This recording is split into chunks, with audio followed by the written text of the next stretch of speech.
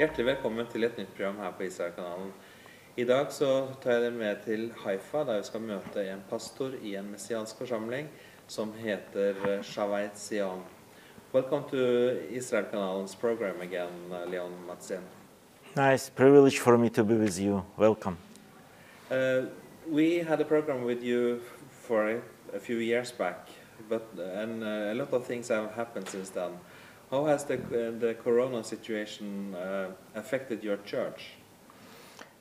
First of all, it was a really tough time, and Israel went through many lockdowns.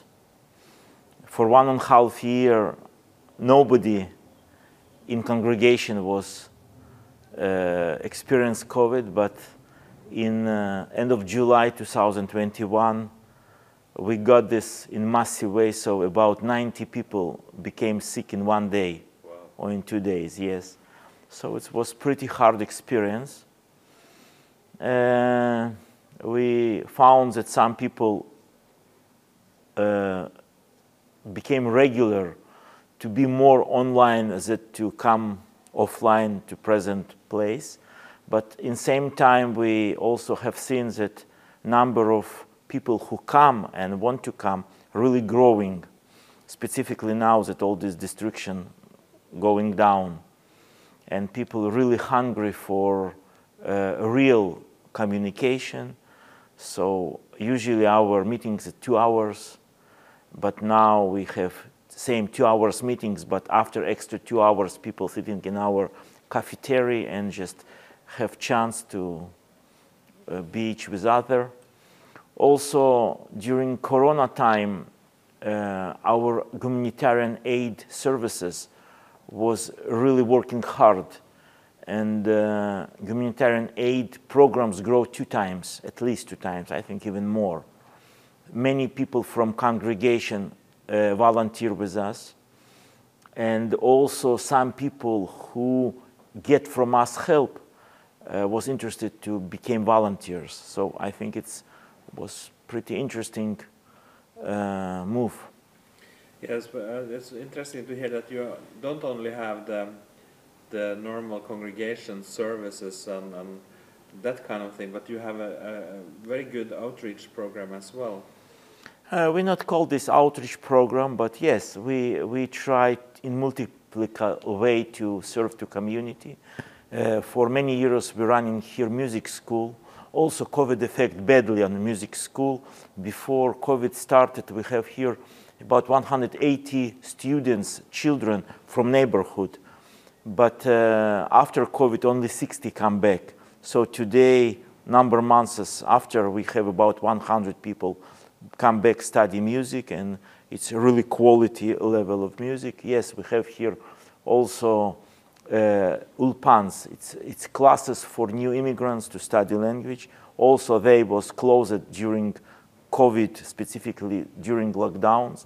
But now again, we have 30, even more, 30 plus people come every week to study language. Many things come back. Yes, and also, as you mentioned, we have multiple operation, building work hard during the week, not only for Shabbat meetings. After COVID kind of disappeared and Israel from March 1st opened up the borders again for everyone, the new situation, how do you look upon that? We're happy. First of all, usually we're very open for guests, and for 2 years it was just no guests. So now that people start to come, and it's really big blessing for us. We like guests, and we received group from Japan a couple months ago, and yesterday we have friends from US. Now you come, and it's good to be open, and I think all these restrictions, what our government did by COVID, was too much exaggeration. So yeah, it's not means that it's not danger, but I not think all this restriction very helpful. So I want to tell to Norwegian people, Norwegian believers, come back. We're waiting for you here. Yeah, I'm happy to be back in Israel after 2.5 years. So Of course, I was thinking also that Israel was maybe one of the most difficult countries to visit because of all the restrictions, and it was hard to come here. And now it's much easier, of course, and better to come and visit Israel again. I want to also ask you about the situation that we see happening now in Europe when Russia has attacked Ukraine and there's a war going on there. How do you see that situation, and are you prepared to help, let's say, refugees from Ukraine or Ukrainian or the Russian Jews that want to make Aliyah? First of all, that this war started, and I asked our congregation, how many of you have relatives or friends in Ukraine or Russia or in areas that involve it? So 95% of people just raised hand, because it's very touchable for us and very sensitive. And many still have relatives in these places. And you can imagine if our congregation, about 150 people, so about 130 or even more, have some connection specifically with Ukraine. We have here people who come from Ukraine, Russia, Belarus, Kazakhstan, Moldova, different places. So yes, it's very sensitive. It's number one. Number two, for many years we have a program to receive Neolim. And Neolim, it's Jews who have right to come back to Israel. And we know that government give them some nice help, but usually it's not enough. And we have volunteering team, and even some person on our staff that daily, weekly work with new immigrants and to explain them and direct them and help them in practical things like to go together to open bank account or to show some places to look for a job, or even to help to found a rent apartment.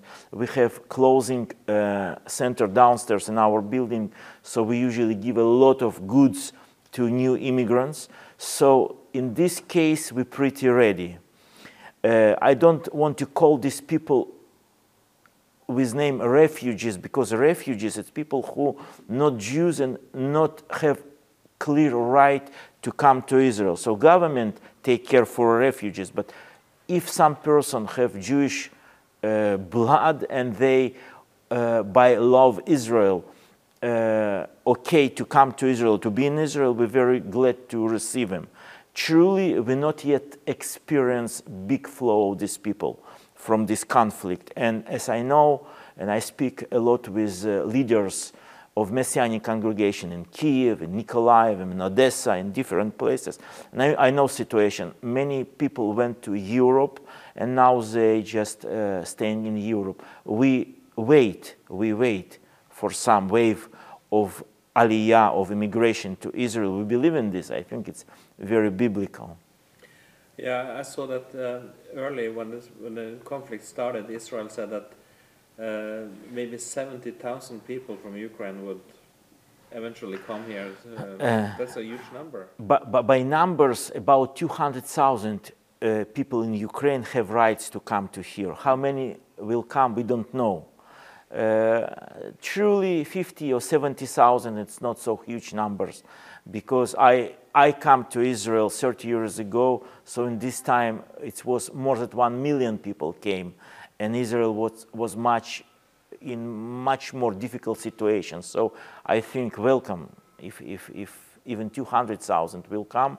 And again, for my observation of Bible, I think this is very biblical if people will come back. Yeah, because the Bible says that the Jews shall come back from all the countries. Yeah. Okay. So when you said that 95% of your congregation have relatives in... Or friends, relatives or friends. Yeah. How do these people in your church or congregation, how do they relate to them? All of us relate to them. We almost daily, almost everybody sends some money to them because that it's war and that you need extra. You have not you cannot work for money, so we send them money. And my assistant, he was really involved to escaping of 600 people from Odessa, and later you probably will ask him questions. So we connected to some other ministries, to Beit Sar Shalom, and giving them money to establish refugee area in Germany and in Poland. So all the things connected. I participate in some circle of Russian-speaking Messianic pastors from Israel, and us about 35 congregations from all Israel. So every Messianic congregation very much involved, and some more, some less. It depends of communication. But what is important, private people just by themselves, if they have relatives or friends. So a lot of systems how to transfer money to Ukraine. We do it, and of course prayers. Physically, it's really limited ways how to go and to help. Some of our people can do this, and they go and they volunteer, but it's still limited for majority. So you've helped both in a spiritual way by prayers and in material ways by sending money and organizing help. Yeah. Okay, that's wonderful to hear, Pastor Leon. Thank you very much. I'm looking forward to hear more about your work, and I wish you God's blessing in everything that you do here in Haifa. Thank you very much, and thank you that Norwegian believers interested what happened in Israel, how it will be with war and with all these refugees, and God bless you, and very welcome back to Haifa, to Shavei Zion, Return to Zion congregation. Thank you very much. And now we're going to speak a little bit with your assistant, Yevgeny. Yeah, okay, good. Thank you. That was Pastor Leon Masin, and now we are going to talk with his assistant, Yevgeny Stanukevich. Welcome to Israel Kanan's program. Thank you. Welcome to Israel and our congregation. Thanks. When you look at your situation here in Israel, you have had a program that is called the Eagle Project. How has that been affected by the COVID situation? So during the COVID, it stops. It's a project for Messianic believer soldiers that finished the army, but we hope to go back to Norway maybe even this year, because now there's regulation much better. Yeah, you are most welcome. You know, Norway have no rules against the COVID anymore. Thank God. Yeah, tusen takk. I hope to see you this summer. Yeah, so you're welcome to come back. And I'm also happy to be here in Israel again. So this has been a long stretch where we weren't allowed to come, and now we are here. So we are very thankful to God for this opening. Yeah, it's good. I want to ask you, we heard from your pastor, Leon, that you have been working with helping the Jewish congregation in Ukraine to get into to safety. Can you tell me more about that? Yeah, I have a small company in Kiev, a security company and consulting company that we receive a project in Odessa to improve their security and population control in Odessa. They have a community of almost 1,000 people. But because of the situation on the borders, so we prepare them to the worst case scenario. It's a war scenario, and build for them an evacuation plan. So at the spot that everything that started, so we triggered this evacuation plan, and we evacuated the community, half of them to Moldova, another half to the western Ukraine, and then from Ukraine to Romania. And almost 300 of those communities, they're orphan children, and some young families. So what I heard is that men are not allowed to leave Ukraine if you are in the age of to be a soldier. Right. So all the men stays behind, and no, I cannot talk about it too much, but we did pull them out. You brought them out? Yes. All of them? Yes. Okay, wonderful. How many children were there? It's altogether 270, all kind of ages. The youngest, I think, the age of 3, and then till the student's age. So majority of the evacuation, at the first day we evacuate 150 children to Moldova, and all the rest of the community to the safe place at the Carpathy Mountains. They stayed there for 1 week, and then another stage from Carpathy Mountains to Romania. But how were you able to? I mean, you said that you had a security company there in Kiev, so you were actually operating that from living in Israel, and you had the manager over there to help. No, I've been there. I've been in Odessa together with them, and 2 days before the war started, I get to Kiev because I must organize more equipment. I hired additional team from Israel, and I hired local security guards, around 23 people that can be there together with them. At the first stage, they didn't want to move. They thought it's going to be okay and they're going to stay. But they afraid from riots. This is why they hired us. But when they have seen the situation getting worse, so this plan of evacuation, we should turn it on. So when this happened, so my team was with them together with them in Odessa. I've been in Kiev, and we started to evacuate people from Odessa. And I have evacuated some other smaller groups of women and children from Kiev. Wonderful. Are there more people that, I mean, there is a war going on, so I know that people need help over there, but are you going to help even more groups coming out? So this task is over for now. We also brought our friends from Norway, from Bergen, that they came with humanitarian aid to those people. Because of the long travel, those kids need some refreshments and clothes and stuff like this. So we also help them humanitarian things. We also raise some funds for them, for people from the world that we know. Our other colleagues open field hospitals in Moldova, Romania, and Poland. So we do have connections. And now our company, I don't know what's gonna be with them, but for now it's shut down because of the situation. But our colleagues still there in Moldova, Poland, and Romania. The people that worked in your company, how are they doing?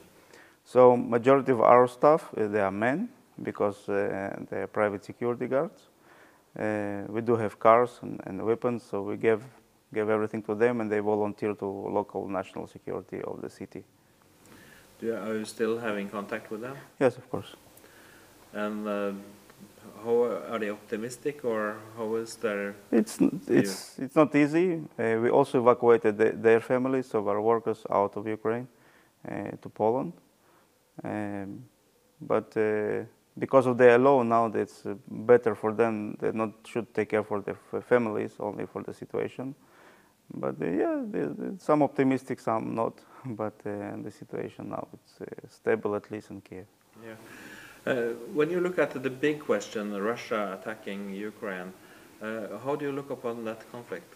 You see, I have my own opinion. It's not always nice to hear, but there is two aspects. One is human, what we see in the news, the children and women. I have seen it by myself. So we should feel sorry. We should help. We should have compassion, as believers. But it's also the other side. It's the side of the system and politics. So here I have some different opinion. I don't think this should happen. It was enough tools to avoid this war. Closer negotiation between Russian politics and Ukrainian politics.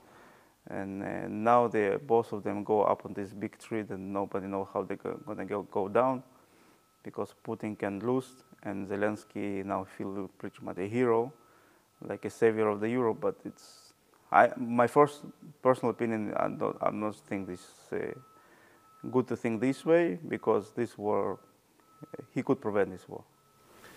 Yeah, he could prevent the war, you said, by giving in to the demands of Russia? No, I think the demands, the last demands, it wasn't so high as I see it. Yeah, it was a NATO thing, not joining the NATO, but actually the last news we see, they didn't have a chance to join the NATO, because France said they're going to vote against, and Germany said they're going to vote against, and also England. So it only was up to him to accept that. and not also to be so naive that if war started, everybody come and join them, because it's not the case. Because everybody told him it's not going to be the case. They just sacrificed him, and in this war there is no winners. Also Russia will lose, also Ukraine will lose. A lot of people, ground, the refugees, it's not a win.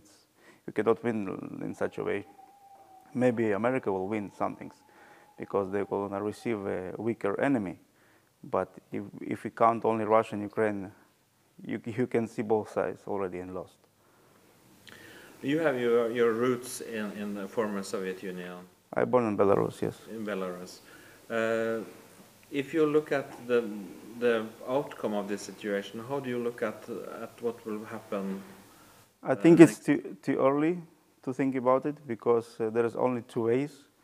One is they're going to find some middle agreement between when they're going to speak directly. This is what they should do like years ago, to speak directly without any other country involved, because it's a Soviet countries. But this is the best scenario. The worst scenario, that none of them gonna get whatever they want, and Russia can become more aggressive, and also make the involvement of the Europe. So I still it's too early to say, but this is the only two ways that I can think about it. Yeah. Some people that I've spoken with says that Zelensky and Ukraine should surrender, because to keep fighting will make the suffering worse.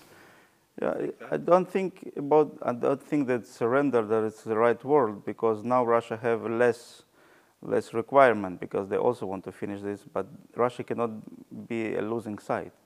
So they should negotiate it. Maybe the NATO things can go down of the list. So the word surrender is not the point. I don't think they're going to surrender. It's not the case. They the right word is agreement, political agreement. It's not a surrendering thing. I see. So how do you look up on this war situation that suddenly happened? Someone says it goes back to 2014, but anyway, it happens now in this year. How do you look up at that in the view of the last things, the end time things? Yeah. I don't think this war suddenly happened. Everybody spoke about it. Also, when we read the Bible, we see the wars is coming, and wars coming between brothers, not between nations. Slavic people against Slavic people, Arab people against Arab people. So we do see it in the Bible. It's once. We also do see, and when we read the news, we can see the noise of this war from 2008. Both of the sides spoke about this war.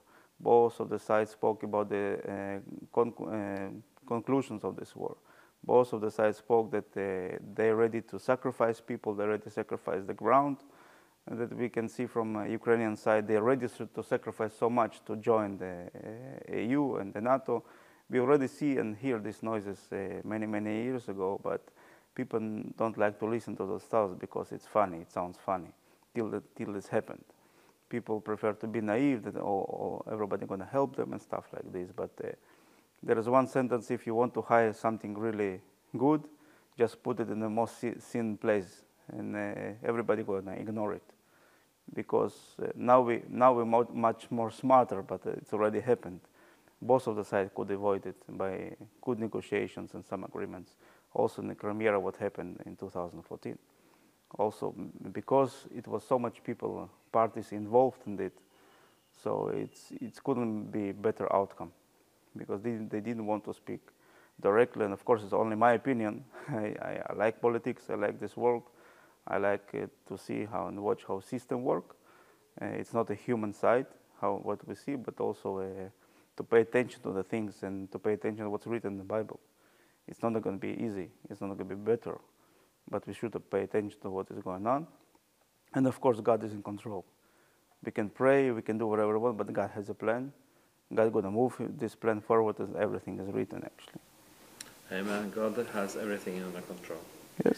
Well, I wish you all the best, Evgeny, and in your work, and also with the Eagle Project, and I welcome you to Norway again. Yeah, tusen takk. Thank you very much for participating in this program. Thank you for your time. Og til dere seere så vil jeg bare si tusen takk for at dere fulgte oss gjennom denne sendingen, og på gjensyn neste uke. Og husk det at Gud har alt under kontroll. Takk for det.